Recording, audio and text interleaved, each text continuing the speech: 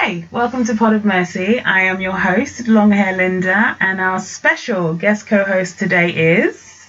Tony D. Tony D. Yeah, we in it. We're in here. We're in here. And also to our listeners, Merry Christmas. Merry Christmas if you indeed. Celebrate Christmas. And happy holidays, seasons, greetings, and a happy new year to you. Yes, indeed.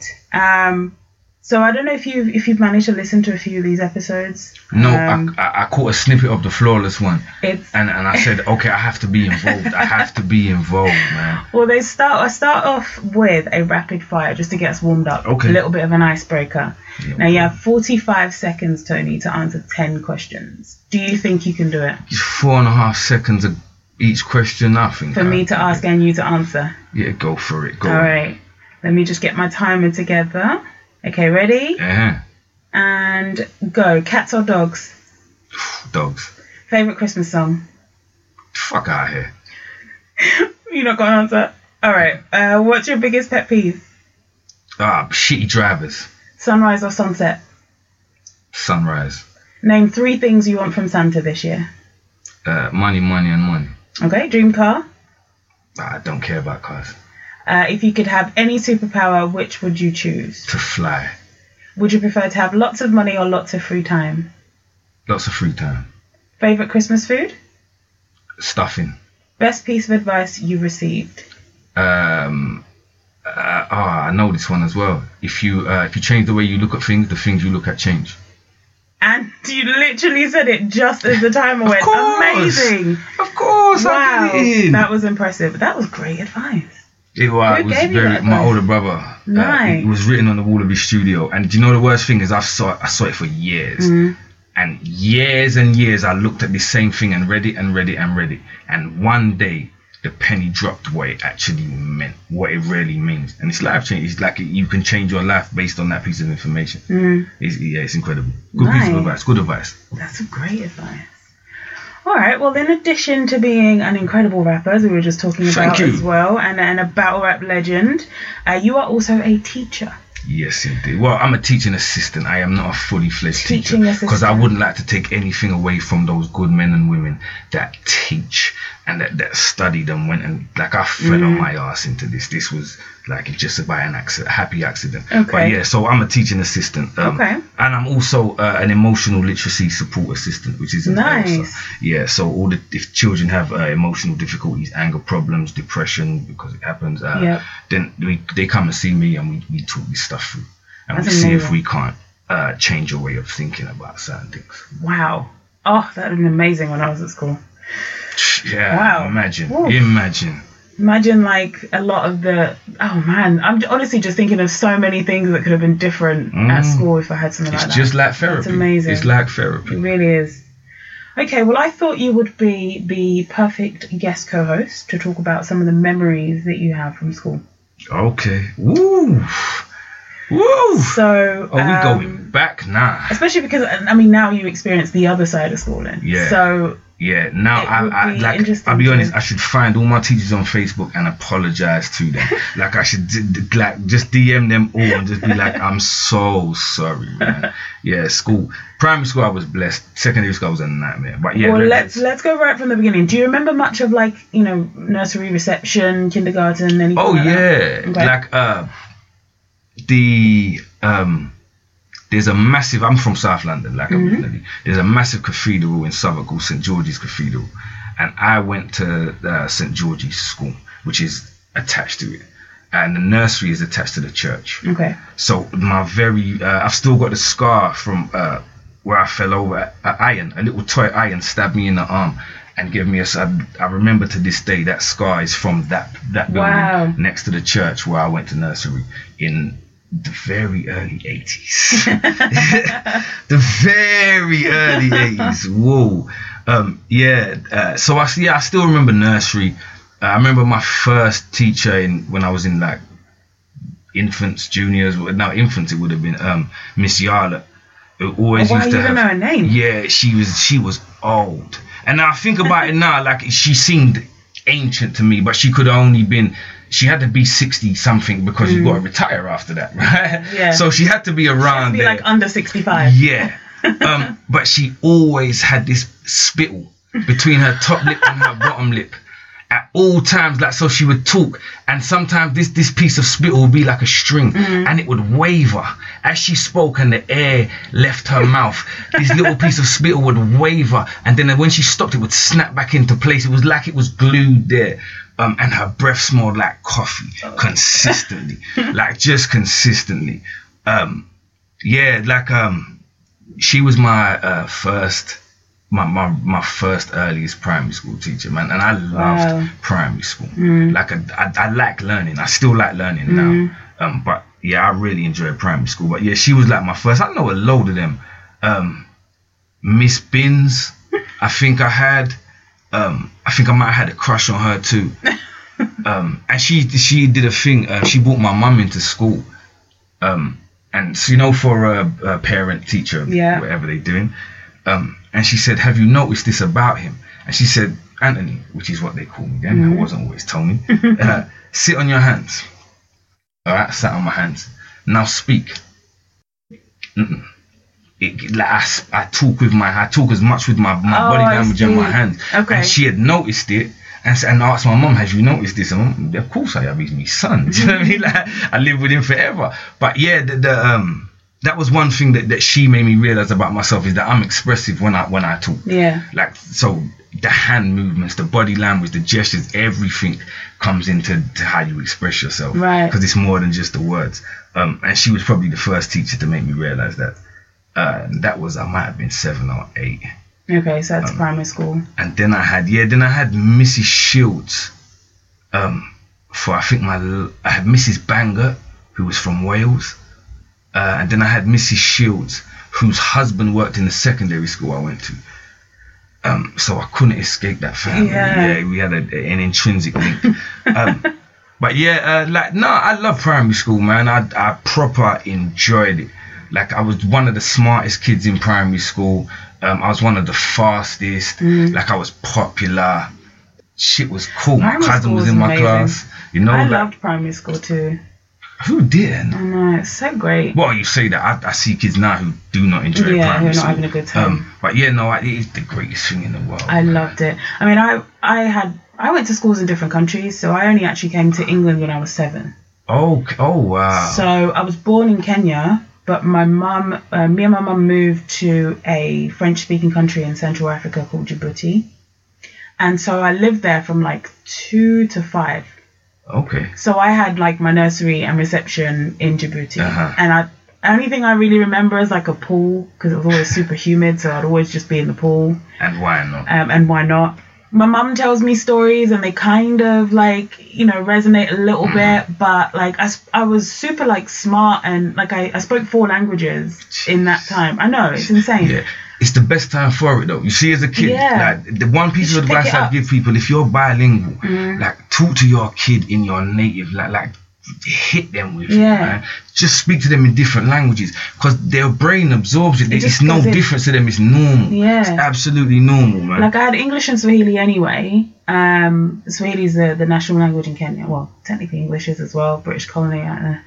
But I know Swahili. Do you? Yeah, but only because of Monster Cody. Okay. Yeah, he's a LA gangbanger, but he wrote a book, and I've read his book several times. And when he went to jail, he converted to this Pan-African kind of movement they had going on, and they spoke in Swahili.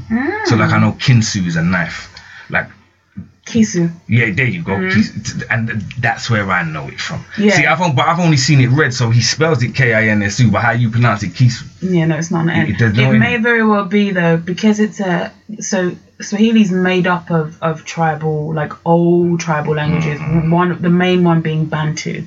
So there are certain words that are like can be translated to Swahili, are very close, but they might be from like Zimbabwe or like, you know, somewhere close. Yeah. So like Old English into how we speak. Exactly. Now, yeah. So it's very mixed. But yeah, so my schooling was kind of weird, because then I moved. Well, then I did 1 year of primary school in Kenya, because I moved back to Kenya when I was 5, and then I came here. Okay, and you've been here ever since? Yeah, and I've been here ever since. So then I had schooling in my first primary school in England was in Forest Gate, East London. And so it was Shout out to East London. Shout out East London, my favourite place. Yeah, and it was, you know, super mixed and so friendly. How was that coming from an African country where I don't imagine white people are an everyday occurrence? Oh, now they are. What a deal now. But then, and what year was this? Pardon me asking. No. So I came to England in 95. Jesus. Yeah. Oh, I'm old. It was 95. I'm not that far from you. I was 7 at 95. Yeah, you do not know. I was in my teens, like way into my teens in 95. I was raving at Westwood in 1995.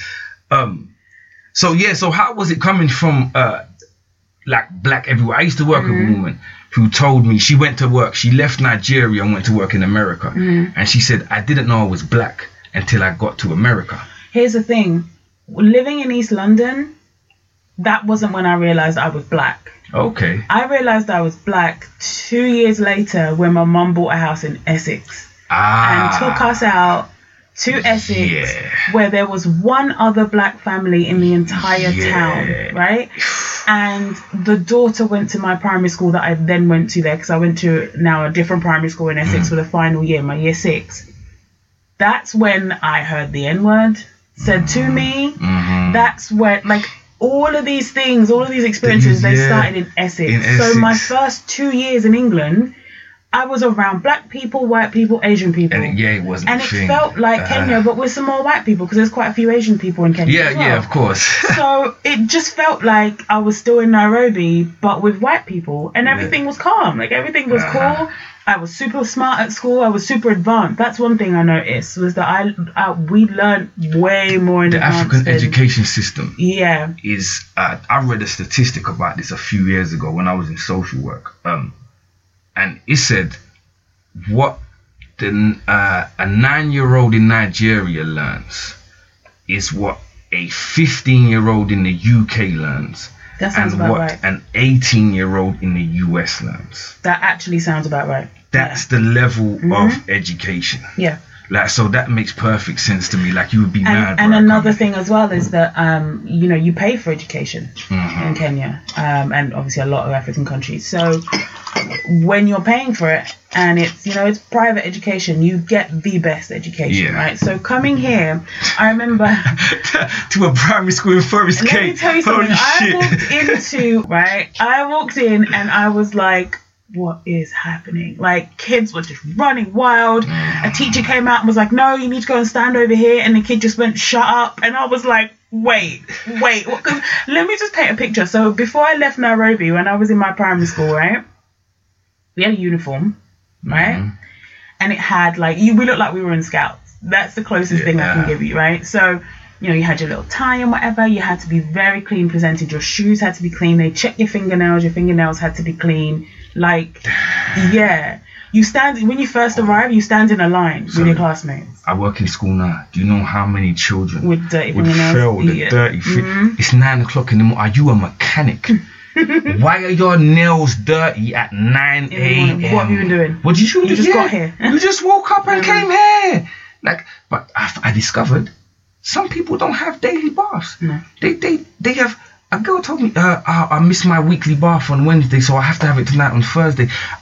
And you know, I had to stop myself from saying, God damn, you have one bath a week. Do you know what? That was the first thought. Well, you know, when that whole people not washing their legs was everywhere on Twitter, my first thought was, you're making that decision for you, and that's nasty enough, but you know what? None of my business. But that means if you have kids, they're not going to wash their legs. They're going to learn that that's okay, and that's how you. Oh my God, that was the first thing I thought. I was thinking, all of these ridiculous, dirty habits you lot have, you're passing on to your children, and they don't realise that that's not normal. It's baffling. I miss my weekly bath. I wish anyone could say that around an African mother. My goodness. God. A weekly bath, you know? Like, oh, okay. You're sorry, but I interrupted your story because that. Yeah, I imagine fingernails, the whole thing. Your parents, your shoes had to be clean, and of course you don't talk back to a teacher. I used to get in trouble not because I talked back to teachers, but because I was just a chatterbox. You couldn't tell. So I'd be sat, like, you know, I'm supposed to be doing my work or whatever, and I'm like chatting, and then you know, you have to go outside, pick a switch, and get hit on the back of the hand. Like, that's what happens. So coming here and then just hearing shut up to teachers, people just not paying attention, and then like even answering questions. I'm like hearing the questions and I'm like, it's so easy. I'm looking around, no one's putting their hand up, nobody knows like what it, and I'm like, wait. So that took some getting used to, but generally speaking, it was okay until I went to Essex. And that was but did you excel at school? Yeah. Yeah. So all the way through, like you went uni. Secondary school, I had issues, but you went uni. You did the whole yeah. So I studied law at uni, but that's only because a teacher told my mum that I should. Okay. Because of my performance in English, and my mum was like, you know what? That's what that's what you're gonna do. That's what's gonna happen. Sheesh.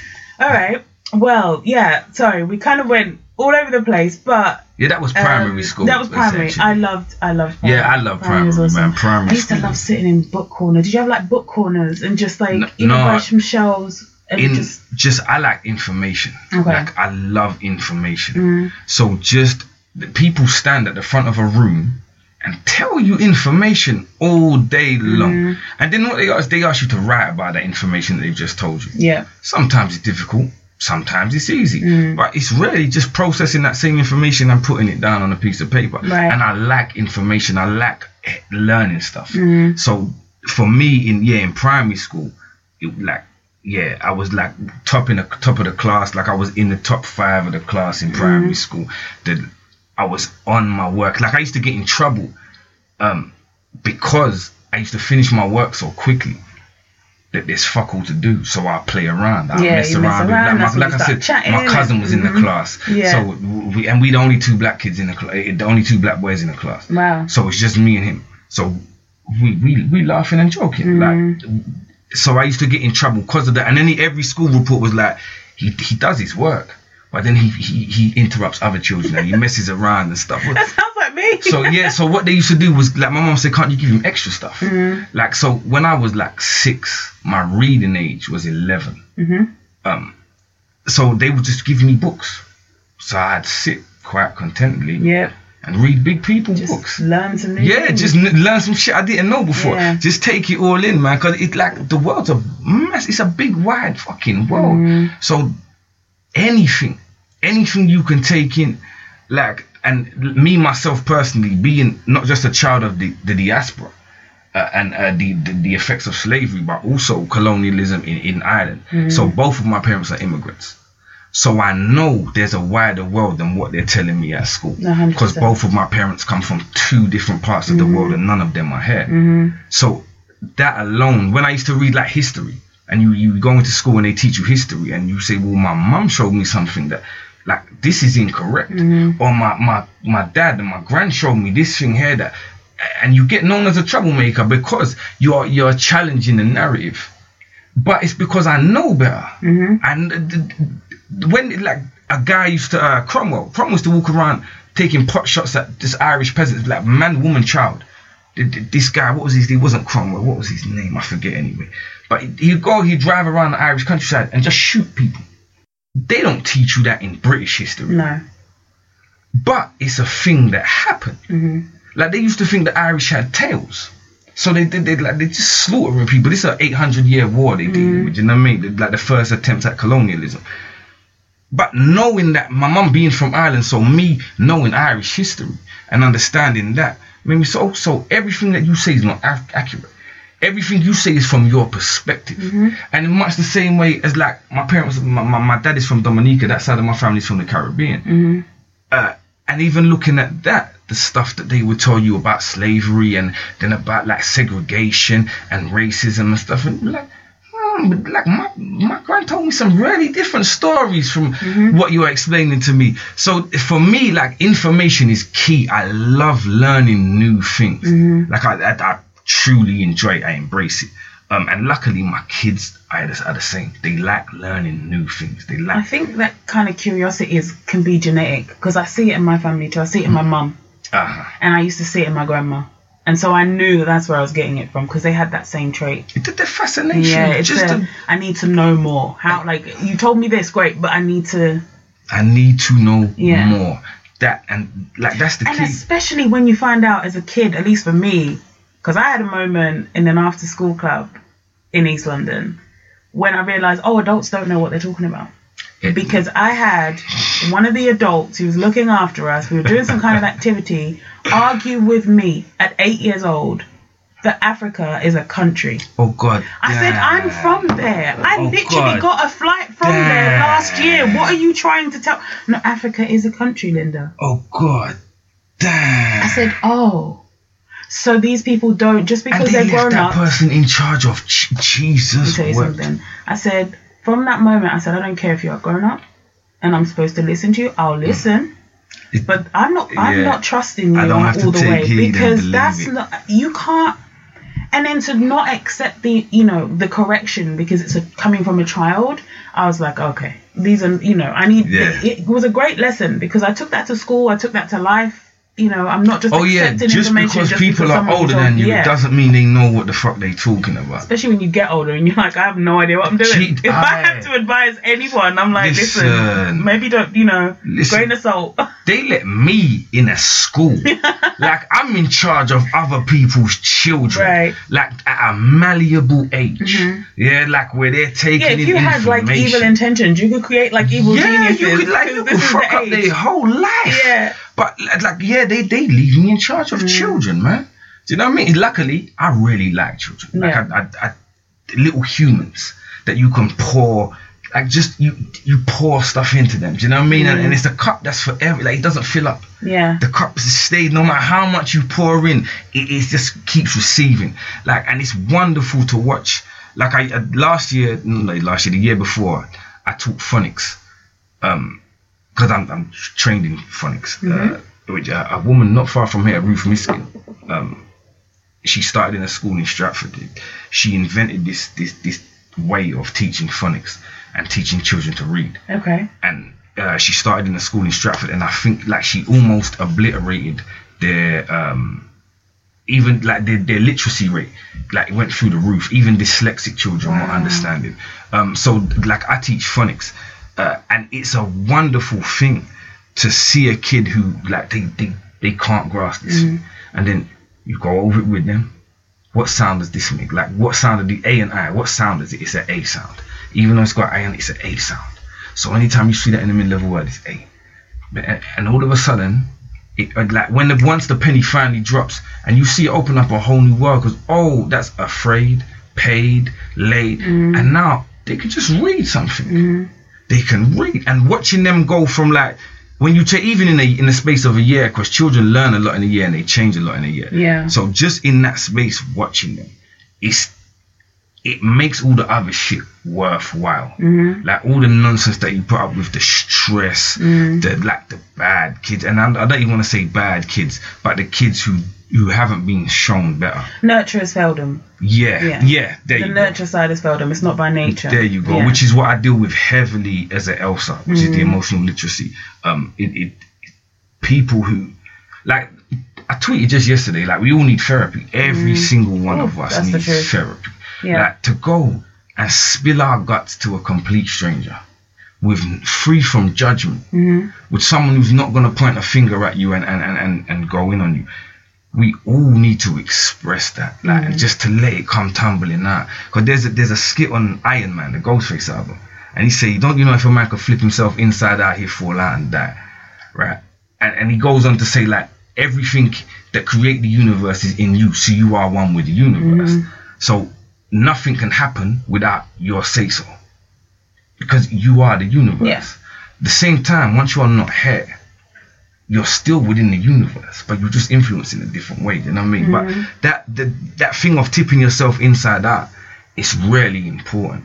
Like I've done it in stages. I still have baggage that I need to get rid of. Yeah. But in stages, I've emptied out a pocket or two. Do you know what I mean? Like and looked at it and examined the contents and kicked it around the floor and that. And all right, and you see things from a different angle and you gain a new perspective. And the opportunity for everybody to do that should be there. It should be available to everyone. So and I forgot even the thread of what we was talking about. Well, I think it's the point of that. Nurture failing them. Yeah. So you're talking about children who come from parents who were failed. So if you don't know better, how can you do better? You can't. Yeah, like I was talking to my friend the other day. one of my good friends. He's probably the smartest guy I know, man. Like he's got a favorite Roman emperor. Okay. Yeah, this guy knows everything. Wow. He knows everything, man. He's actually got a podcast. I won't put it on here because it's competition. No, please tell people if it helps someone. Surviving Society is cool, man. Nice. It's my closest friend. I've known him 30 years. Mm-hmm. But he said to me, he was talking to someone he knows, and he said, well, before you make this decision, do some research on it. And he said about 3 hours later, the fella came back and said he'd done this thing. He said, did you research? He went, yeah, I did. And he said at that point it occurred to him, he doesn't know what research is. Mm-hmm. Like he actually doesn't know what to research something is. Yeah. And he said, how can I be mad at him? He doesn't know. And that's the stage I'm at now. I'm teaching children who their nurture is failing them, but it's largely because whatever was in place for their parents failed them. Mm. And not even just as children, but as adults, like you talking about domestic violence, like these type of things. Yeah, the adults around you have failed you. And so it's really important for me to try to drum home this message of you don't have to hold on to that. See that thing there? Let it go. Let it go. But it's like you were saying, at that age, they are taking everything in. They are sponge. So that means the negative's going in too. Exactly. And it's hurting them, and it's hurting their behavior and their learning capacity and how they look at life. And it's because they take everything. And so that's why I always think it's so important, because people talk about, like, you know, especially as a woman, if you say, you know, you're not really interested in having kids, they're like, do you not like kids? Like, I love kids. I think they're great. And so you then have to get into that conversation, and then I'm like, but I don't want to fuck a human. I really don't, because I look around and I just think, oh my God. So I changed my answer now that I'm 32. I changed my answer to, if I change my mind and I feel ready, I'd rather adopt, because why not, right? And that's a great and another reason for that is because I would be ready then. Yeah. It wouldn't be an accident. It wouldn't be we're here now, we've got to make it work. And this is not to judge anybody, but if you're not mentally ready, it means that you could be failing another human being that then has to attack this world and go into this world and be this mad world. And it's only getting madder. It's only getting madder. Like, I know people think, like, you know, it's all relative in the time that you live, but we've never been this connected with everybody at the same time. Yes. Stuff was mad before. There was slavery and wars and all of it, but we still have that now, but we can just see all of it at the same time. Absolute nail on the head. Right? And it's like madness is still happening. It's just that we can see it in real time. And we can't do anything most of the time to stop it, but just watch and go, oh my God. Yeah, like, right? What the fuck is going on? What's going on? How can I help? Oh, and I still have bills to pay. Shit, right. Turn it off, go do something else. And then it's a lot. So I feel like I don't want to bring a human into the world to deal with that. And then they're also not prepared for even the smaller things. Exactly. You know what I mean? And a lot of these children are not prepared for. There's a lack of resilience amongst the younger generation, because any adversity is kind of they break down at the first stage of adversity, and it's like, well, life is going to get way harder than this, so you've got to learn some defense mechanisms, you've got to learn some coping mechanisms to get you through this thing. Like, so, and a lot of kids are like, it would become anger and that type of stuff there. Yes. Which is why they come to me, and we try to, like, because it's okay to be angry. I will never in life tell anybody, don't be angry.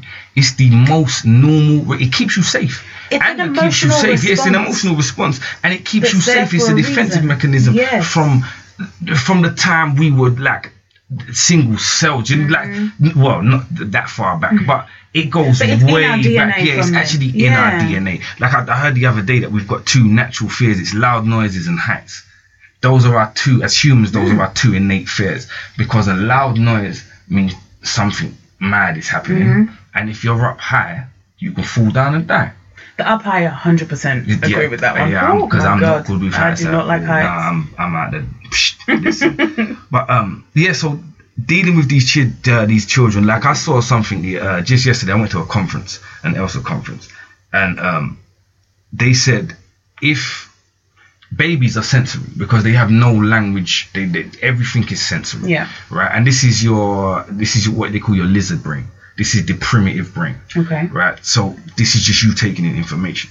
So if you're a baby in a house and every time the front door opens at a particular time, the force that comes into that house is a negative force, and arguments start. And what you as a child, your trigger will be a door opening, right? And when you're 5 or 6 and the door opens and someone walks to your classroom and you tense up and freeze with no idea why. It's because the sensory information that you took on before you could process anything rationally, the sensory information said there's a threat every time the door opens. Yeah. So you still flinch. It's the same for domestic violence. If women are pregnant and suffer domestic violence, the adrenaline that run the cortisol, the fight or flight or freeze response, that charges into the baby, obviously. Of course, yeah. So these children are born with heightened levels of cortisol, which means their natural state is to be anxious. Yeah, like at all times. At all times. And it takes therapy to get past that. Yes. It takes a great deal of picking away and chipping at that shit there. So that's, if everyone had access to therapy, just to go and talk, to sit back, and even the most minor of things.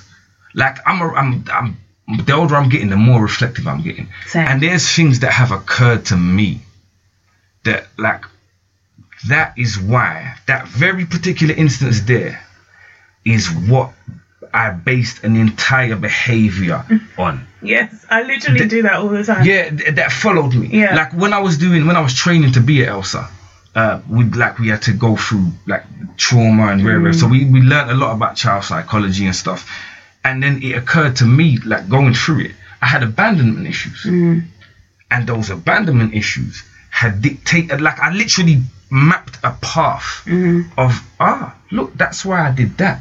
That's why that. And that's why I reacted like that. That's why I behaved this way. And up to now, this is why I am the way that I am. And that's something I have to work out. And having kids has helped me work on that a lot, because they're not going nowhere. They stuck with me, whether they like it or not. They in a headlock. So yeah, it's just like everybody should just be afforded that time, free from judgment, completely free from finger pointing, just to go through all the shit. Say it out loud. Qualified professional. By a professional. That can help you. They can help, man. It's absolutely necessary, man. Because like I said, I wish I had, the closest thing I had to that, which is not really close at all when I think about it, but in secondary school I had anger management issues. I put that in quotes.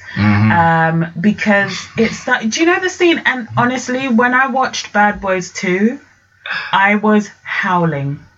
Because near the beginning, after Will Smith shoots him in the arm, and they're in the Wusa, right? There's a point where he's sitting there with her and she says, "You're angry," and he's like, "I'm not angry." That legit happened to me in school. I had to sit with an anger management counselor once or twice a week, I can't remember, and I would sit in this office with her and she would say, "You're angry," and I'm like, I'm not angry, but you're angry.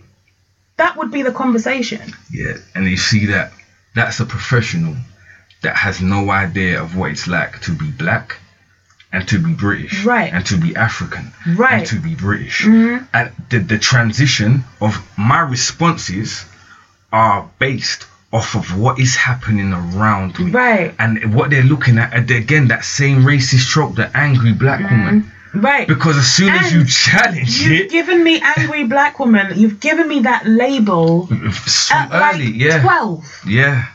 And I'm sitting there and I'm like, obviously I'm not able to process this and articulate it. But at 32, I'm thinking, okay, so by 12, I'd lived in 3 different countries. I went from a multicultural Forest Gate to a very white Essex. I suffered racial abuse there by the age of 10. I came to school. It was a bit more my secondary school was a bit more mixed, but that's when I actually experienced real bullying. I stopped doing all of the sport I used to love to do. I was a really sporty kid. Stopped everything. Obviously, at 12, I can't tell you that. Yeah. I don't even know you can't process it yourself. You no. can't process it. But instead of trying to figure out why I may appear to be angry, why I may appear to be struggling, You just sit there for 20 minutes and say and you're tell angry. me I'm angry. Yeah. And it's insane. I mean, okay, my secondary school experience was it was basically based on just being bullied for most of it, but still having good friends and still having great experiences, but also just not having good experiences as well. What about you? Because you love primary school. What was secondary school like for you? Secondary school. You know what? I've still got friends now. I'm in a WhatsApp group with friends from secondary school now. And like I said, my closest friend, I just said, the smartest guy I know, I've known him from secondary school. Okay. But like the first year, we did a test. We started in September, and we did this test in the December, and there was 5-year groups. So because it was a big school. And as a side note, about 4 of the teachers just got nicked for nonsense. Like they shut the school down. Yeah, two of my teachers. Ooh. Listen, but horrible. Yeah. So they we had a 5-year intake, 5-form intake. Sorry, while I pour another drink that will come out on the microphone. No, it's fine. Sounds like that are cool. Yeah, it's very good Scotch. I cannot knock you. It's very good Scotch. My Googling helped. Research, people. Research. Go on. Yeah, sorry. So we did a test at in the December, and I'd come from being one of the brightest in my primary school. We did this test. I came so far down. And I mean, so 5 classes of 30 kids. That's 150 kids. It's thinking about it now, I didn't come that far down. But it was far enough for me to say. So I tried my hardest, and I only got there. Fuck this. So then, me and secondary school was all about me having fun. And then that was at 11. Which was kind of the same. It was just then when I discovered NWA. What a time to discover NWA. Yeah, God. Straight Outta Compton had just dropped. He had just come out. It was Straight Outta Compton was fresh off the press. So I heard that, and I'd already been into rap. My uncle gave me the Beastie Boys License to Ill. My stepdad gave me Run DMC, Tougher Than Leather. And I just rinsed this stuff. I'd absorbed it completely. And then I got to secondary school where there was kids who was old as 16. They was when you're 11 and someone's 16, you damn near an adult. And they had all the latest music. They had everything. So I quickly hooked up. You find who the guy is. Yeah. And me, I'm a sociable kind of a person. I'll worm my way in anywhere I feel to worm my way in. But also you find your tribe. You find 100%. Yeah, so there was one Spanish youth called Lopez, and he made me a mixtape. And at the beginning of the mixtape, he used the NWA sample, "You Are Now About to Witness the Strength of Street Knowledge." So then, boom, I went back. That there, from my hit, because I'm a summer baby. So I'm the youngest in the class. Same. There we go. So, so I hit 12, and my school life, because I went to school in Clapham Junction, and I lived in Elephant. And my school friends were Brixton, Stockwell, Aldgate, Walthamstow. They were far out. So what I did when I got back to the block was way different to what I did at school. Right. So coming back to the ends, this is what we do. We do this every day. We just wait to go home to get home from school and then run out on the roads. So by the time I hit 12, it was weed, girls, and rap music. That was my thing. Just from there. So the rest of secondary school, I had in the 3rd year, I had detention every single day for a year because I never did homework. And even if I've got detention, I'm not doing, you're keeping me here, I'm not going to do my homework while I'm here. It's called homework and I'm at school. When I tell you we were the same person apart from the weed girls and rap music, for me it was more I was into cigarettes and pop, I think, at that age. But the detention thing, I never did my homework. I was I'm not doing homework. I don't care about it enough. The only homework I'd do would be English because I enjoy doing it.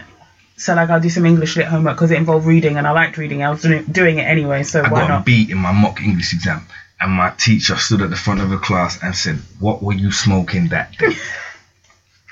What happened that day? Yeah, what was you smoking that day? Keep smoking it. Yeah, like, I got a beat. But I'm good with language. Like, language has always kept my interest. Language is interesting. Yeah, it's amazing, man. But like, I did the same thing but I told you I stopped doing all my sports and stuff. And so even I got to a point where I was like, I'm not even doing PE. If I'm not, because I came into my secondary school swimming for the school. Sheesh. Playing netball, playing tennis, and a little bit of athletics. I used to do not high jump, long jump, and a little bit of running, but I wasn't the best at it. But by the end of year 7, I wasn't doing anything, right? Jeez. By year 8, I was making excuses to not be in PE because I was like, I'm not doing it competitively, so why would I even do PE? This is stupid, right? So now I wasn't doing PE, and then my teacher one day got so fed up with me because she was my teacher from the start. So she saw how I came in, and I guess she just wasn't equipped to deal with whatever was going on with me, right? So she's like, one day she got so sick of me. She was like, you're not even doing forward rolls. We're in gym. Like, you're not even doing do a forward roll. Linda, do a forward roll. I was like, I'm not doing. I sat down, crossed my legs on this mat, and I was like, I'm not doing it. It's like detention. I said, okay. So my day finished 3:30 or whatever, and then I had to come and sit in detention. I sat with, because they could only keep you an hour, right? I sat with this lady until 4:25. I'm still sat there cross-legged. I'm not doing this forward roll. One of the male PE teachers, I used to love him. He was a great guy. He came in. He was like, why are you guys in here? Because we were in the gym. He's like, why are you guys in here still? And then, you know, my teacher, Miss Atherton, was like, well, Linda won't listen to me. I've had to keep her in detention. And so Mr. Stallard, he's like, what does she need to do? Miss Atherton's like, well, Linda needs to do a forward roll. And as soon as she does one forward roll, she can leave. So Mr. Stallard looks at his watch and knows obviously there's 5 minutes left. He says, Linda, there's 5 minutes. You could sit here for 5 minutes and then leave because you can go. Or you could just do a forward roll now and we can leave you alone. I said, okay, I'll do a forward roll. That was it. But it's how adults deal with you. It's how adults deal with you. And then for me, it was also like, I just couldn't be bothered with my stuff. And the worst thing that happened to me was I found out I can still get good grades without trying. And that's honestly the worst thing that happened to me in my life. I genuinely look back and go, only. Let me tell you why. Because it made me lazy. It made me procrastinate. It made me put things off when I didn't need to put them off. I think everything happens for a reason, so whatever. We what do you call them? We match. Yeah. Like we match. Like I'd go in, I'd get, oh look, Linda's got a B, great. Linda's got an A, great. I didn't do anything, right? And so when you get that, especially in the subjects you enjoy, you think you can do that with everything, and you can't do that with everything. In year 7, I was in top group for maths. Yeah. By year 9, I was in bottom group. Sega. My mum said, what is this? Because my teachers are not picking up there's an issue. Because there's 4 different groups. So there's top group, 2 middle groups, and then bottom group. So I dropped 4 groups, right? My mum found out at parent-teachers conference and was like, sorry, what? Tutor? You're getting a tutor today. She got me a tutor that night, and I went to a tutor like 3 times a week, every week. By the time I got to year 11, I was in the second group. I still hadn't made it to top, but I was in the second one, and she was like, oh, I'm fine with that. At least you can now get a C or a B on your paper and not be forced to sit a foundation paper. No, it's a whole, but again, it's how adults deal with you. Because even in my school, like, and the school I work in is incredible. Like they have SEN children. Like I said, we had 2 Elsas. One is retiring at the end of this term, so I'll be the sole Elsa in the school. But they're willing to take on board those emotional issues and put the stuff behind it that needs to be done. Because even just today we was talking about for next year how my schedule is gonna go, because if I'm gonna do this and I'm gonna be the only one, it's a lot of children. So I'm going to need days when I'm not in class. I'm not in a classroom. I'm just talking to kids and I'm just trying to help them do what they're doing.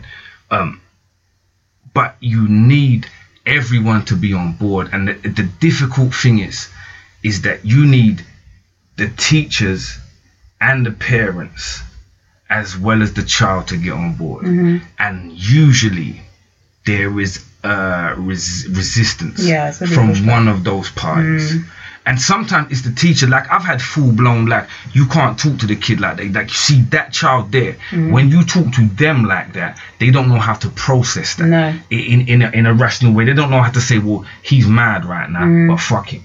No, what that means is he's mad at me, and he's mad at me because I am not worth anything. And so everybody should be mad at me. It's no different to my home life. So as soon as you approach a kid like that, like you setting him up to feel there's nothing that's going to happen in your classroom, nothing at all that's going to make this relationship work. They've internalized it already. Yeah, and you're an adult. So, and that's the bit that kills me, because I'll tell them all the time, remember who the adult is. Because even me myself, just the other day, a kid, he wound me the fuck up.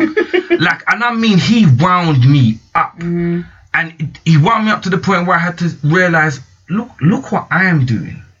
He doesn't know any better, but I do. So look what I am doing. Hold on a second. Can you, like, here, let me hand you off for a minute. Let me go and compose my fucking self for a minute. Calm my shit down and approach this with new eyes and a new direction, and we see where we can go with it. Because he's in distress and he doesn't know how to verbalize it or to express it. Now, his distress is causing me distress, but I'm fucking grown. I know how to deal with this. So let me remove myself and analyze it for a minute. And it's because, like, especially in the school environment, it's highly pressured. So teachers do not have the time. They still got 29 other kids to educate, rather than to be fucking with this one right here. It kind of makes me think of, it's almost like it's an older version of shaking the baby. Yeah, right? Yeah. The baby's crying because the baby cannot tell you that they don't feel well, or they're tired and they can't fall asleep, or they're hungry, or they can't. It's exactly that. So you, as an adult, have to work out to figure it out. Result. Right. Yeah, you have to work and if you're stressed, don't pick up the baby, because then you put the stress onto them. Right. And it's exactly that. But the thing is, that's humanity. And all the way through, like the entire way through our lives, that's what this shit is. Yeah. Because they are grown adults who have no idea how to express themselves, who don't know how to. Yeah, who just don't know how to. Like, I know, I have a good circle of friends. Like, see, Locksmith. There's nothing I couldn't say to him that I'm going through that he's not gonna sit and we talk about this stuff here. And like I said, free from judgment, which is a really important thing. It's free from judgment. Even the advice that someone offers, it's not like you have to do this. It's just, this is one possible outcome.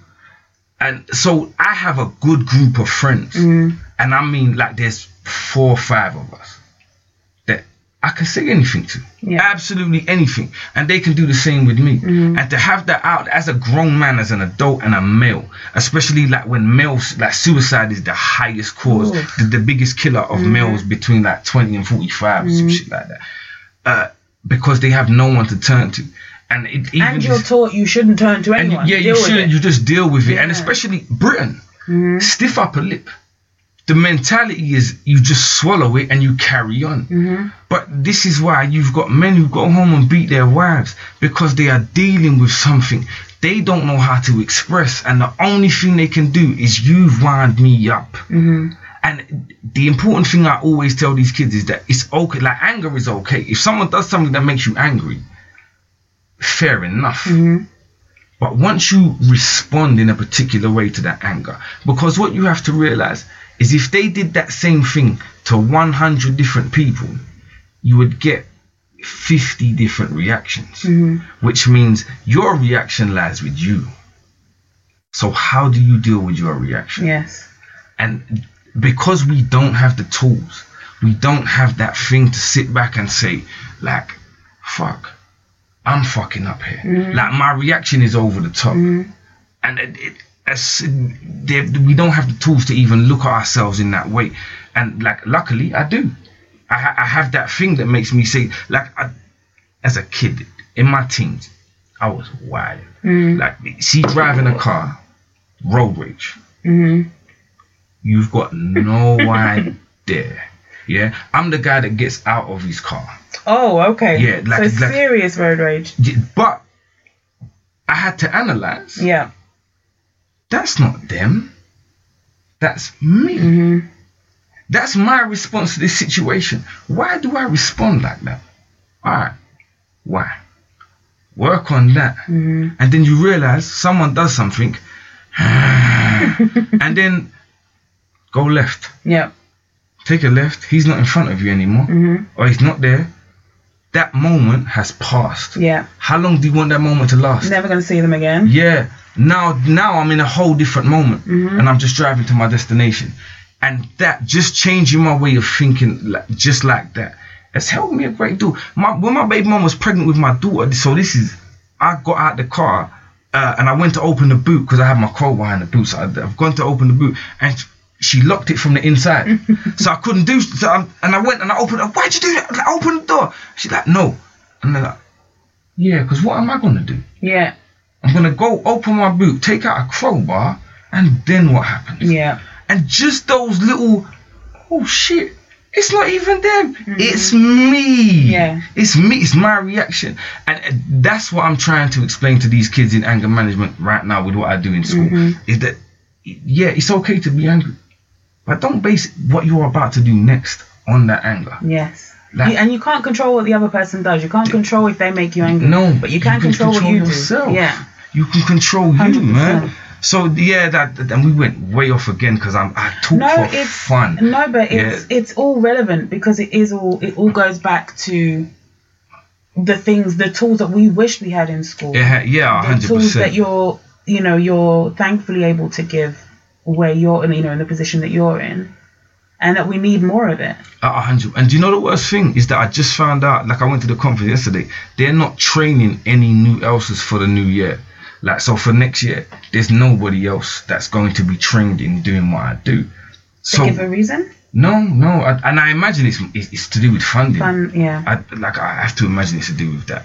But the stuff we know now about the human brain, about child psychology, about how our brain grows and how we adapt to things, this is supposed to be at the forefront of everything. Yeah. Like in your workplace, you're supposed to have somebody like that. Yeah, like all of these things are like you're just supposed to be able to go to someone and vent. Like even if here's a punching bag, just work it out for 20 minutes. Go and swing. We need, and all of us need different things because all of us are different people. We're built differently. Yeah, of course. So there has to be something, and the worst thing is because we're so money oriented as a society, we can't take a break. Like if everyone stayed in their house for 2 weeks, the common cold would be eradicated. What? Because it's passed on, right? True. It's a virus that's spread on. So if everyone stayed in their house for 2 weeks while the virus died, you wouldn't be able to pass it on. Therefore, no one would ever have the flu again. But no company, and this is the bizarre thing, there is not a corporation or a company in the world that will say, let's take 2 weeks out. No. Even though this means no one will ever have a sick day based on the flu for the rest of time. No. But we don't focus on that. We focus on let's make money now. Yeah. So we need to pause. We need to pause humanity and take a step back and say, what are we really doing? 100%. Like, where are we going? You know why we won't do that though? Because the people that make decisions make a lot of money, and they want to keep making a lot of money. Of course they do. It's hoarding at this point though. Like you literally cannot spend. I look at some of these like net worths of corporations, especially because of people you'll never really know how much they have because they don't technically own it because they don't want to pay tax on it. But corporations, I'm like, this isn't real money. Yeah, no, there isn't enough paper to print. Yeah, no, you can't print it out. Like, realistically, what is what's a billion? That's the thing. It's 11. It takes 11 days. A million seconds is 11 days. A billion seconds is like 32 years. A trillion seconds is 1,000 times a billion. So what the fuck is what is it? Because it can't exist. No, it has to be. It's a concept. It is a concept. Right. It's just a numerical. It's algebra. But the problem with having something that doesn't exist be as powerful as it is because we stop looking at human value. We just start looking at this fake concept, right? And you're like, I'm basing your value as a human being not on humanity, but on how much of this fake stuff that you can give is listed on a computer somewhere. That doesn't make any it doesn't make any sense, and it infuriates me probably more so now after this general election. But because I'm like, so we just really because you know, going back to what you said before, when you don't know, how can you do better, right? Mm-hmm. If you don't know better, how can you do better? But they're doing that by design. People that know better are purposely making sure you don't know, because you can't be manipulated once you know. No, exactly. But they which can't is why guide you and do this, and you know. If you look at the right wing currently, they're anti-university, because they say it's all left-leaning ideas in university. It's not left-leaning ideas. It's knowledge. It's education. Yeah. When you know more stuff, you tend to be more left-leaning. Because, you know what I mean? I had this exact argument at a previous job that I had with directors of the company. So just to clarify, right? They owned the company I worked for, and the company was a renewable energy company, and they were voting Conservative. And I said, first of all, you're a walking. You get the Home Alone, you get the Home Alone slap in the face. Because how could you be a renewable company? Your profits are based on renewable technology. You're voting for a party that is actively working against the use of renewable. They're not just saying climate change isn't real. They're saying we're going to scrap funding. They literally scrapped funding for solar panels, for investment into solar energy about 3 years ago. Just after Brexit, 2 years ago. I remember that. I remember it too. Because I tweeted, and I wanted to at them so hard. So I've never. But you know what's funny? As soon as I tweeted a general like, "Ha, idiots!" Right? A girl I worked with, she just sent me laughing emojis because she knew exactly what I was talking about. That's where we're at. Voting against your interests because of a hope that one day you're going to earn this fake amount of money, and you don't want to pay for other people who haven't had to get to that. How insane is that? You're going to run down your company that you've been fortunate enough to work your ass off and get in this economy. You're going to run it down to the ground. Because what? Yeah. But do you know what this is? You're going to go broke. You're going to work your fingers to the bone and go broke. Because what? These are people who suffered childhood trauma. Yes. And haven't dealt with it. Yes. Because they don't recognize humanity. They don't see, and this is what I mean, everybody needs therapy. And we had this argument because they were, one of them was like, I haven't been to university, but I find that all the people that go to university, you come back and you always, vote Labour and vote this. And I'm just like, but do you know why? Because when you go to, and this is not to be elitist in any way, but when you get that kind of knowledge, you understand a little bit more, just a little bit more, how the world works and what is the most effective way to run a society that claims to be a democracy, right?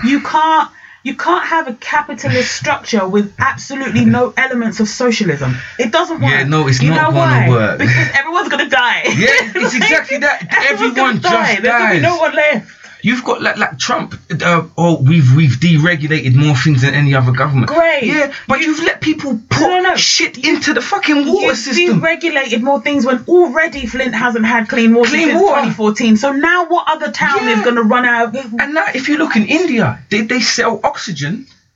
And I went to. Did you go to? Have you heard about the oxygen bars? Yes, exactly. Listen, when I was long time ago, when I was signed to Sony. I went to the Sony BMG Christmas party, right? So I was in there, Will Young, Gareth Gates, Tony D. Right? Me and Ferricus was in there, right? We was in this bar. We drunk the whole bar dry. So I was pissy-wissy.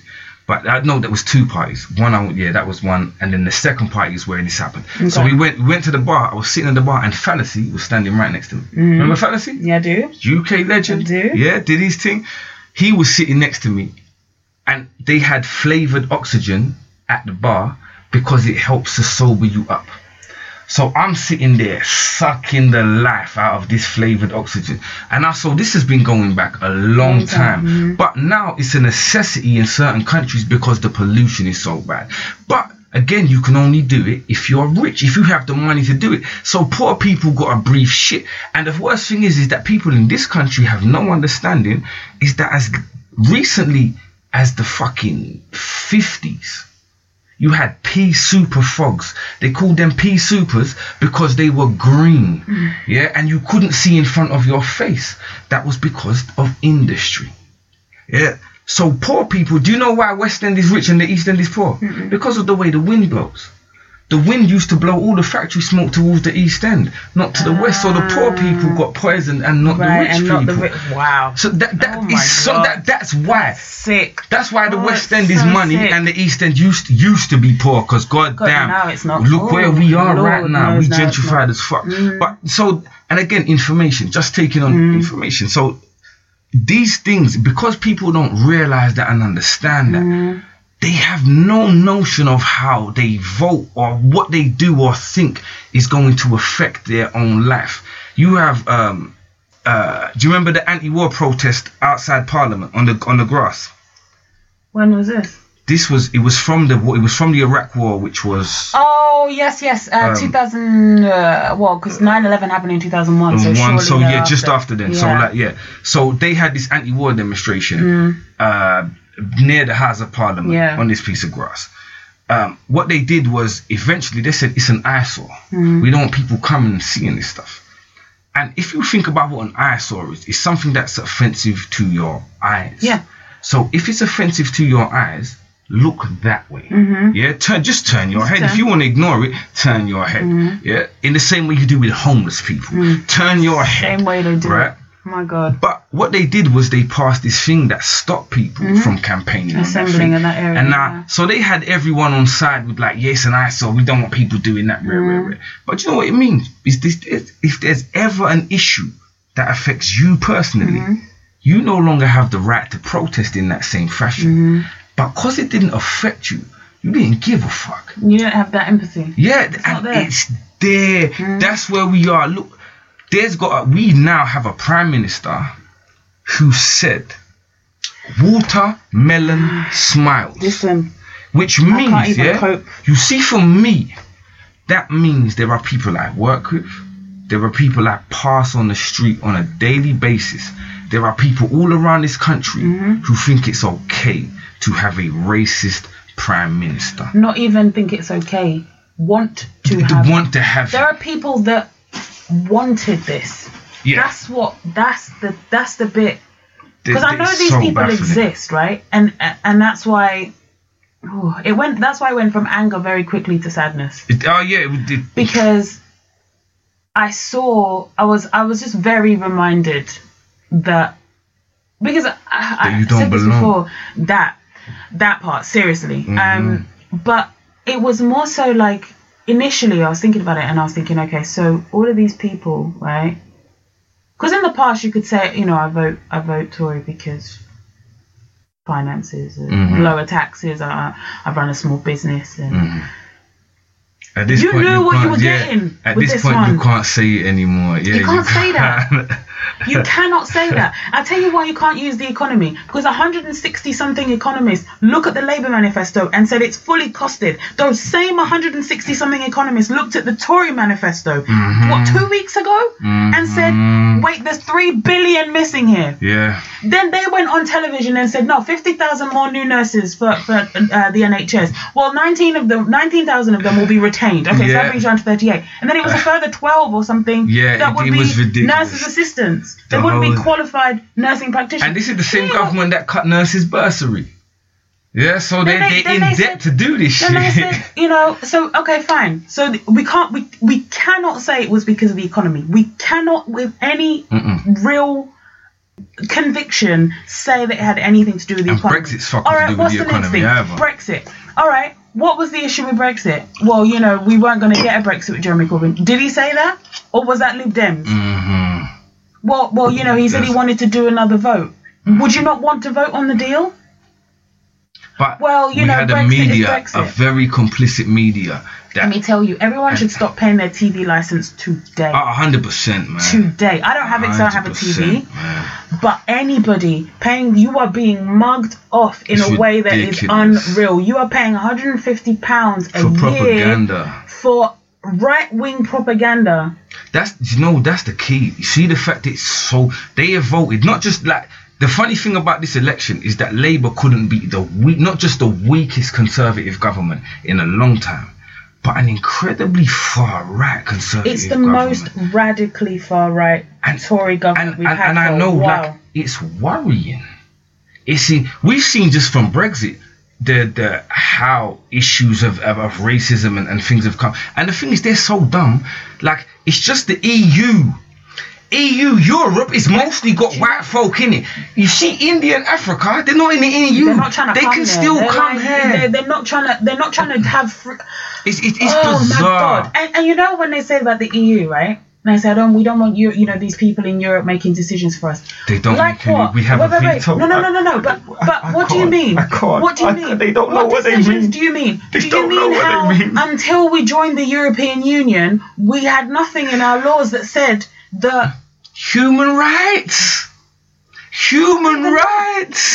Let's take that aside, because, you know, they could argue we've got, you know, the UN, we've got NATO, because they do everything, right? No, let's move on from that. Let's just little laws, right? That say, hey, men and women should be paid the same.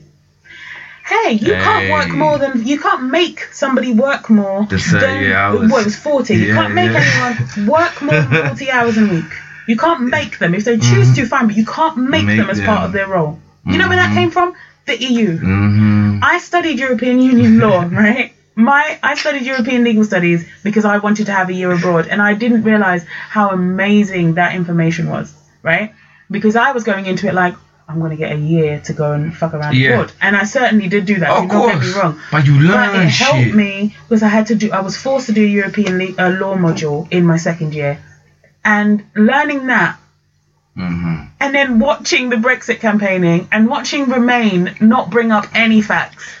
Anything. Do you know what? That's the one thing about this. Because the Leave did their job. is so weak. Leave did their job. Oh, they Leave did. lied to everybody. That's what they came to do. Yeah, of course. They told us the next day. Look, Nigel do you know Farage the sat worst there the thing next is? day and told us. Yeah. Farage Farage is out of a job if we leave the EU. His whole shtick is, I'm anti-European, let's get us out. But as soon as we're out, he's fucked. He doesn't have a job anymore.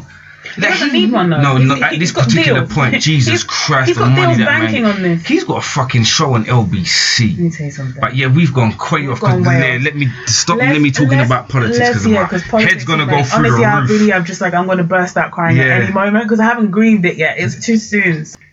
Should we go back to school? Let's go back to school. Let's go back to primary school because that was the best. Yeah, that was the safe space for me. God damn, learning to read and write. It was the greatest thing in the world, man. Sitting there reading books, learning about the world, thinking that people were good. Oh, what a nice time. Imagine that. Do you remember when you used to think everyone was good? I thought that everyone to their core was good. Everyone was good, and that people, you know, they just made a series of mistakes, and now.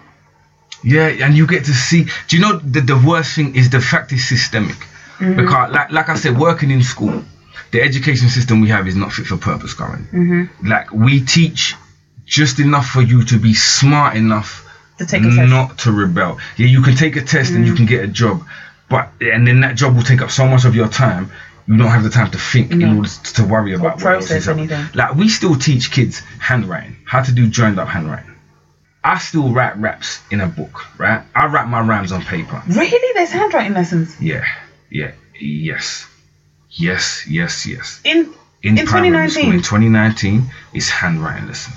Now, and this is my issue, is because you are dealing with a generation who will rarely pick up a pen. By the time these kids are out of school, they won't be at the writing. moment. You see, I've got two, 10 and 7. If they don't write in school, they don't write. Everything's on an iPad, a phone. Right. It's all tap. You tap. We still teach this thing, and we take time out to teach it, which means that 20 or 30 minutes where you've got kids doing this thing and joining up their writing. Yeah. In this, because we adhere to this tradition that we're stuck in. And like, did you ever see that tweet that tradition is peer pressure from dead people? No, but that's amazing. Listen, that's a great way to put it. I've read that shit and it fucked me up. Tradition is peer pressure from dead people. We are literally, because my stepdad's mum and her sister, but God rest their soul, man. But rest in peace to both of them now. But if you look at a card they write, a Christmas card, they have identical handwriting because they learned how to write like that in school. That italics. And there's a generation that learned italics. They learn how to write like that. Now we in a generation, we tap. Kids go on fucking Charlie Sloth. They be on, like, no matter what you do, it's in your phone. It's, you type it in. Why are you wasting so much time teaching these kids to curve their T's to the H's and how they've got to make their S's and then go on to a different letter from an S? You're making them do this when they are going to leave school and never pick up a pen. They're going to use a keyboard or a pad at all times. That's what they're going to do because it's their generation. I don't even mind having some kind of teaching of handwriting so they can make notes. Oh no, you should be able to write. This cursive thing, it's unnecessary. It's so unnecessary. It's unnecessary. But that's where we are. Do something with technology that will help them. We still adhere to ridiculous notions. I mean, even like, see something like algebra. It's handy to know if you ever in a supermarket and want to work out the best price of something. But generally, it says 3 for 1, and then it's got a price of 1 by itself. You can add that up. You can add it and work it out. How much is it per litre? If it's liquid? How much is it per gram? Like, it's not a thing that's necessary to know. But we still have children leaving primary school illiterate. They can't read or write. So you're focusing on getting their handwriting correct. And now it's 2019. I'm going to say at least 80% of my school has parents who are not born in this country. They are children of immigrants in my school. And that's Polish, Ukrainian, Ghanaian, Congolese, Nigerian, Spanish, French, Italian. Whatever it may be, wherever they come from, this is first generation living here. Right? These kids, you are trying to inflict a model on them that is so out of date and so irrelevant to how life is about to unfold. We're literally educating children for jobs that don't exist yet, because we're about to we're already in a digital age, but it's only going to get more so. It's going to become the automated. In 5 years' time, I doubt you'll be able to get a job on the till at Sainsbury's. It won't exist. Because even now in my local, they've just wiped out a whole nother row of tills to put in the thing where you swipe your stuff, and I steal from you every time. Let me listen. Do you? Oh my! I've never tried. I've been too scared. Do you know what? I'm not gonna front, right? Since I was a kid, stealing. See, you're a bit klepto. Oh my! I'm full on klepto. You know? Listen, stealing. Is it the rush? Getting something for free.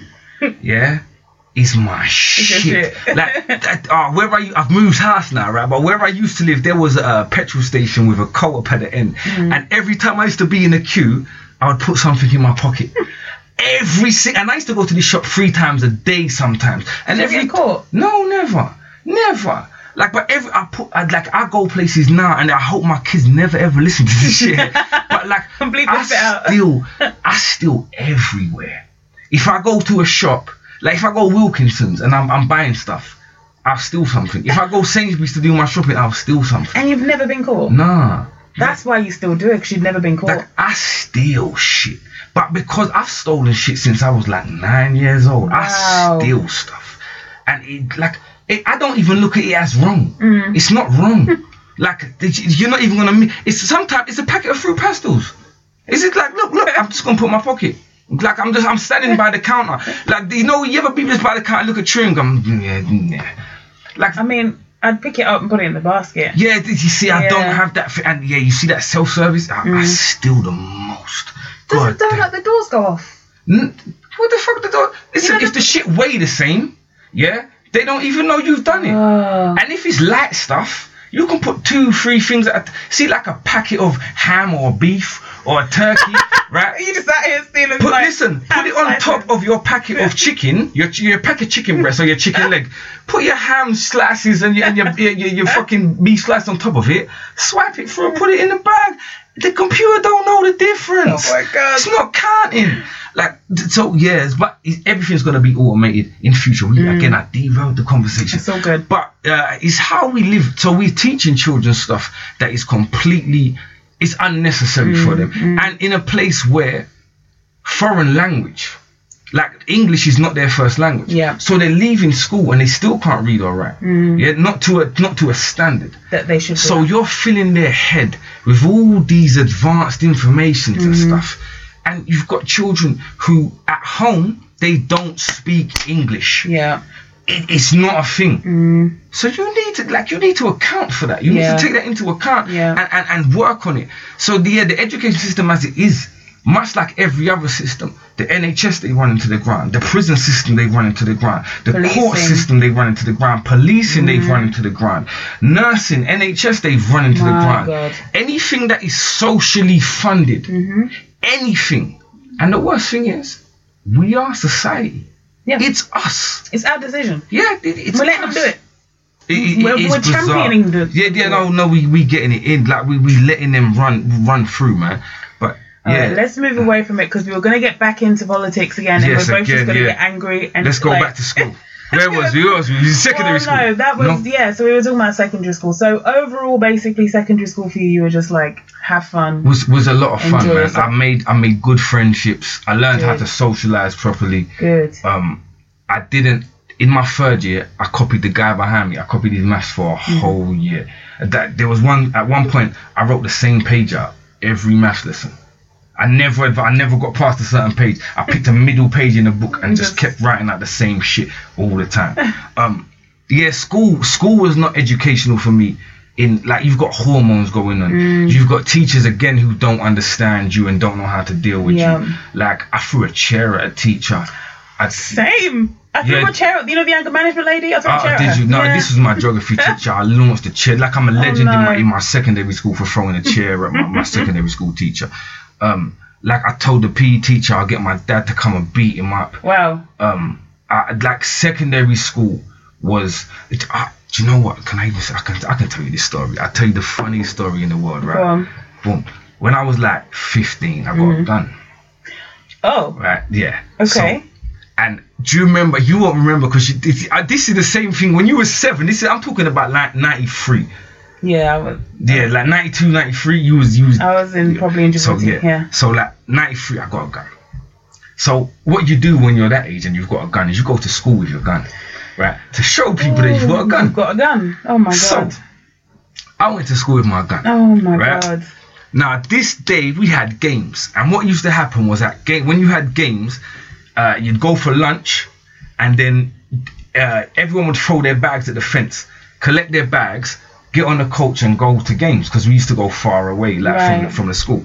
So there was a Jordan bag. It was maroon or beige, not maroon or beige. It was like maroon or burgundy, like just this Jordan bag. Dark. Everyone fucking had one, right?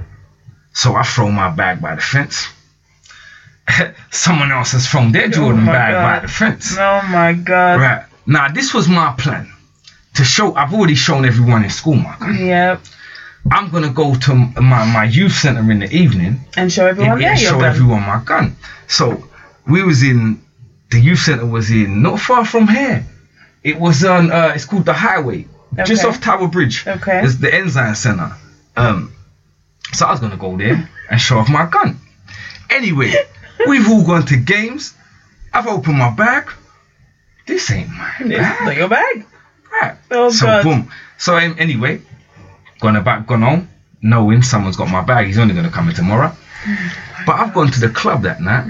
Now I've gone with 2 graffiti pens. I'm making myself sound like a hoodlum. Like I was a buy when I was a kid. Yeah. But I'm past it now. Right. I'm grown. Of course. So I had a graffiti pen up each sleeve, because what you do when you have it, you just pop it out your sleeve, and while it's still in your sleeve, you tag. At either a bus or a bus shot or wherever you got it past the window. Concealed. Yeah, it's concealed. Yeah. So me, 2 of my friends, we were walking to this centre. My friend had a bit of, he called it black toenail. It was ash, bit of hashish. Oh, okay. Right? He had that on him. We were walking. We were walking behind Aldgate East Police Station. Oh my God. Right? 2 policemen went from behind us to across the road and then in front of us. Right, I will never in my life forget this, because they nicked my friend for a piece of hashish that was not as big as my thumbnail. It was so small, like he had a joint, if that. if that. But they nicked him, and I can still picture him sitting on the curb crying because his mum was going fuck him up. Right? But I'm there, I'm getting a search. I've got 2 graffiti pens like here. They patted me down. They ain't done a full pat, so they've missed the things in my sleeve. Yeah. Boom. Now imagine I'd have had a gun that day. My life would have been completely different to the life I currently have. Yeah. Like way very different path. And then the funniest thing is I went to school the next day and the kid came to me with my bag, and the look on his face, he was so shook of me. For the rest of school, he was frightened of me because I brought a gun to school. Like he was not fucking with me at all. Whoa. But yeah, like, so secondary school, I just fucked up. But I went to school because that's what you had to do. My mum said go there, and my mum hit harder than anybody I've ever been hit by in my life. Like, my mum will throw a lick down. So yeah, I go to school. Sometimes I might be late, but I go to school.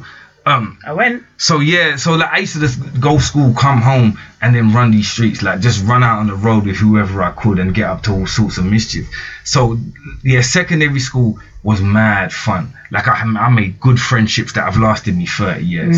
I like literally, these are still guys I talk to. I've just arranged to meet my man in February. We've set the date and all sorts. Like, yeah, we getting it in. We're doing a thing. But yeah, so secondary school was mad fun for me. Then I went to college. I got expelled after a month. What did you do? I chased the kid with a chopper. What? Wait, why? What even? What? Because he stole my RoboCop 3 video. You gotta understand, we lived a different life in the 90s. Not even RoboCop. RoboCop 3. The literal worst movie. It might have even been 4. Like, I mean, by this stage, we had got to the worst RoboCops in existence. God. It was proper shit. But was it worth it? No, not at all. Not at all. So imagine, my mum's had to come in and the headmasters had to show her the chopper that I chased, and I went carnival with this chopper. Jesus. Yeah, this was it was a hatchet. Like, I went with a hatchet, because I was such a dickhead. Like the proper, as a kid, I didn't have no behavior, so I had to sit with my mum shooting daggers at me while this man shows her the meat cleaver. Isn't that the worst bit? Isn't that the worst bit? Not the beating. No, the anticipation. Oh, the anticipation of the beating. When they look at you and you know what and do you know the worst thing? I was college age, so this is fist. This is not slaps. This is fist. That's coming. My mum wasn't hitting me then. Oh no, my mum Irish. Like they like African parents get it in, but my mum Irish. Like, she will swing. Oh my God. She will swing. So like, and the worst is my mum. First of all, you can't hit a woman, so your hands is by your side. Secondly, it's my mum, so my hands is by my side. I'm not even trying to appear threatening. So you just gotta take you gotta take your licks. So yeah, I sat in a room with the fucking headmaster while he pulled out. If you saw the meat cleaver, I think about the kid I was. What happened to her face when she saw that? Listen, I'm sure she was I didn't look at her. I don't know what her face looked like, because I did not look at her. I said, "Oh, I'm fucked." And then I went to a sixth form that was attached to an all-girls school. So there was only 6 boys in the entire sixth form, and I can tell you how that ended up. Yeah, so I stopped. Like, and the worst thing is, it wasn't even that bad, because I stopped going in like December when I opened my eyes and looked out the window and it was dark, and I said, bollocks if I'm going fucking school in the dark. And so I went back to bed, and then I went on the road. So yeah, I kind of like, that was it. College finished for me round about December 95, and I never went back to education at all. I went out on the road, and then by 98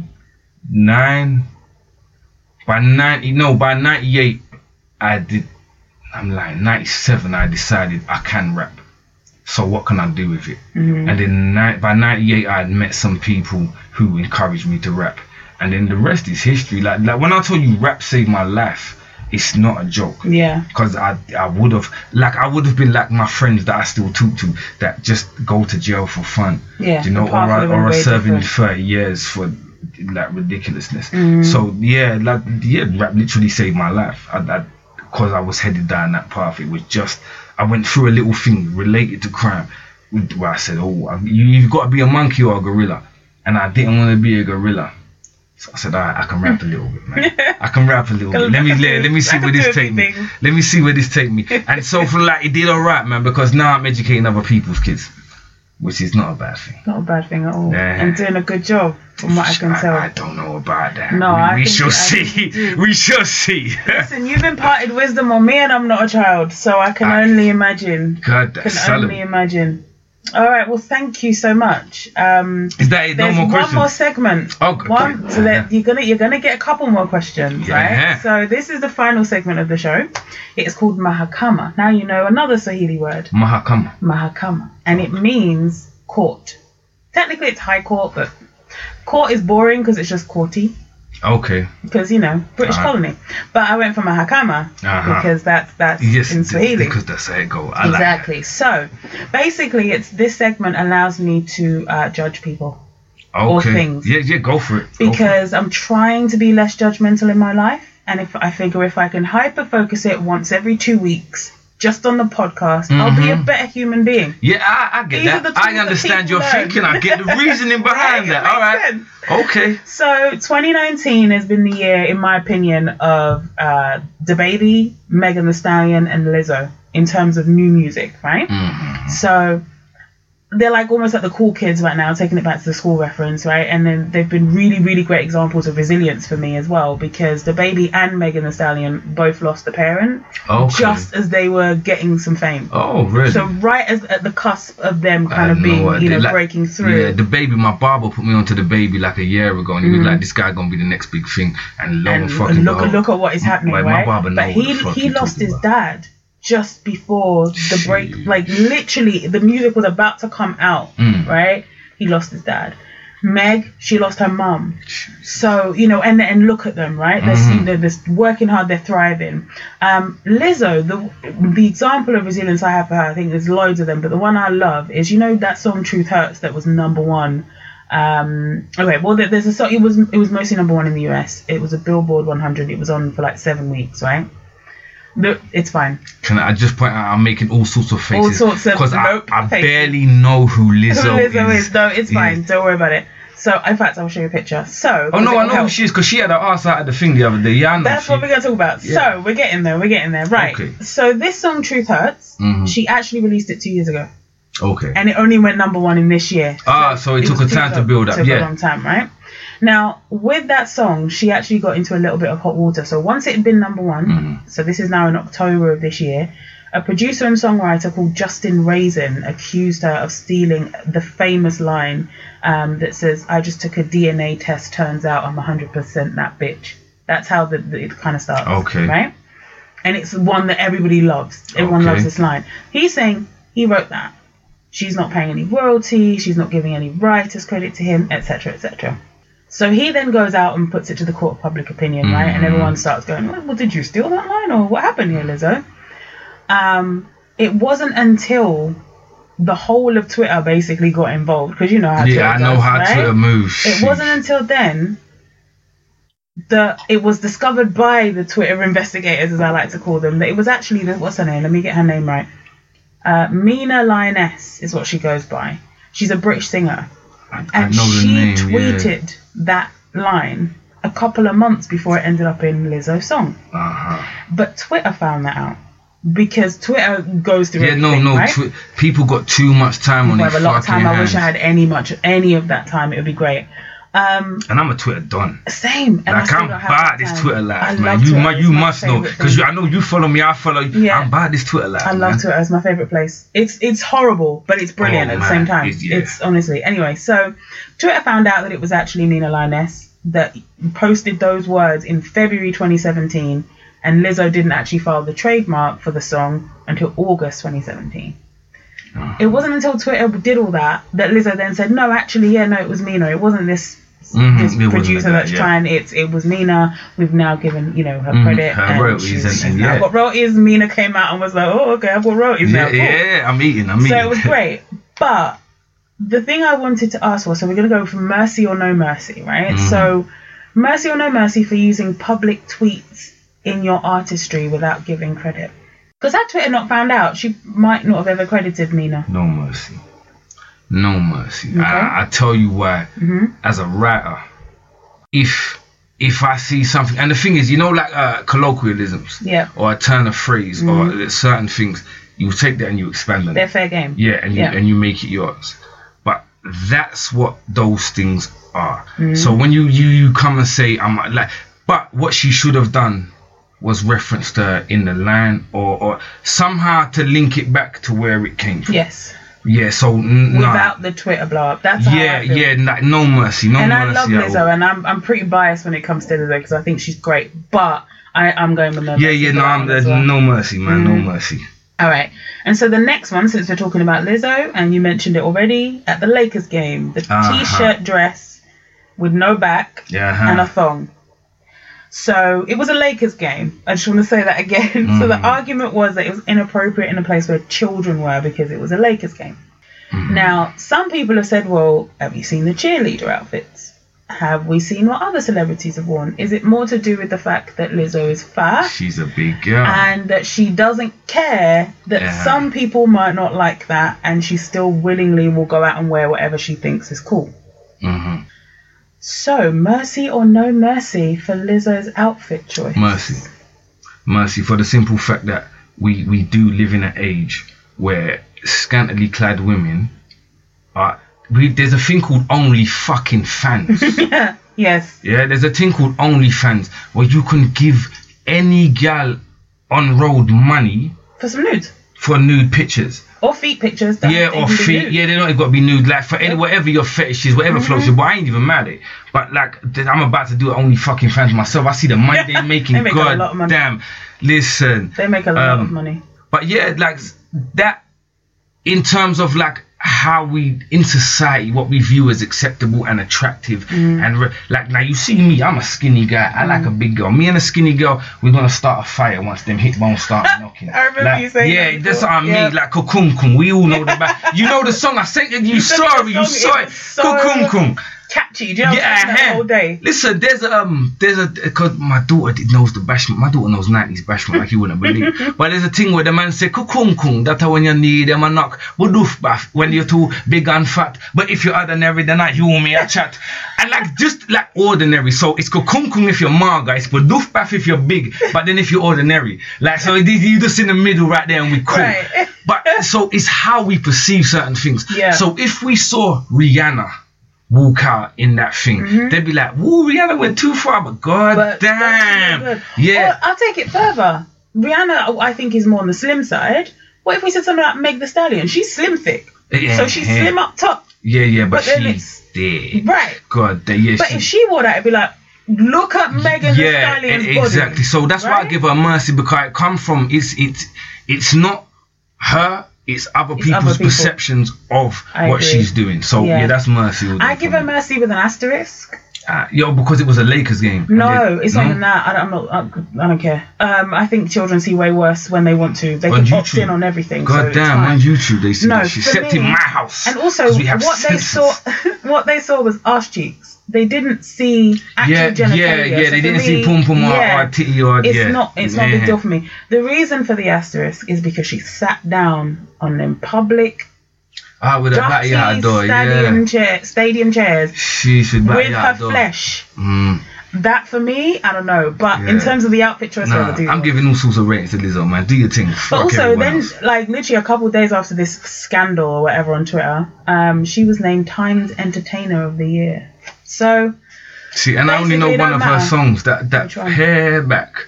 Check my nails. Oh yeah. Good as hell. Like good as hell, my daughter knows every fucking word. Like, cause I don't play rap. We listen to a lot of Capital Radio, man. And I don't even play, cause I don't listen to rap. Sometimes when I put on Capital Extra, and I hear rappers, and I'm like, god damn, bro, like that's not good. Yeah, I can't listen to you. Right. So we just do Capital, man, and like. Yeah, they back Capital and Kiss, so I know all of these songs, man. I'm all about Roxanne. Jeez, all she wanna do is party all night. Alright, don't get me fucked up. Listen, I'm trying to relive my youth right now. You're in your pop moment listen, right now. You're in your commercial moment. I'm out here. Well, listen, Tony D, Thank you so much for doing this. It's been a pleasure. Do you know the worst thing? Go on. I talk for fun. See, if you just give me an opportunity to talk, I will talk. You've not only given me the opportunity, you've liquored me up while I'm doing it. I've just been sitting, sipping, and like the wave is strong right now. Good. That's the plan. It's celebration, right? We celebrate. I've got to go and rehearse. God damn. You'll be fine. But yeah, it's been an absolute pleasure, Linda. And Thank you. How long have I? When was the first time I met you? 20. We go back a long while, you know. It's weird. That happens in battle rap because we know each other for many years, but because we only see each other at events, it doesn't feel like it. So what would have been the first event? What was the first event you saw Tony D perform at? What was the first event I saw you perform at? It wasn't a birthday. Birthdays? What did I? Who did I battled on birthdays? No, it wasn't Chiller. a birthday.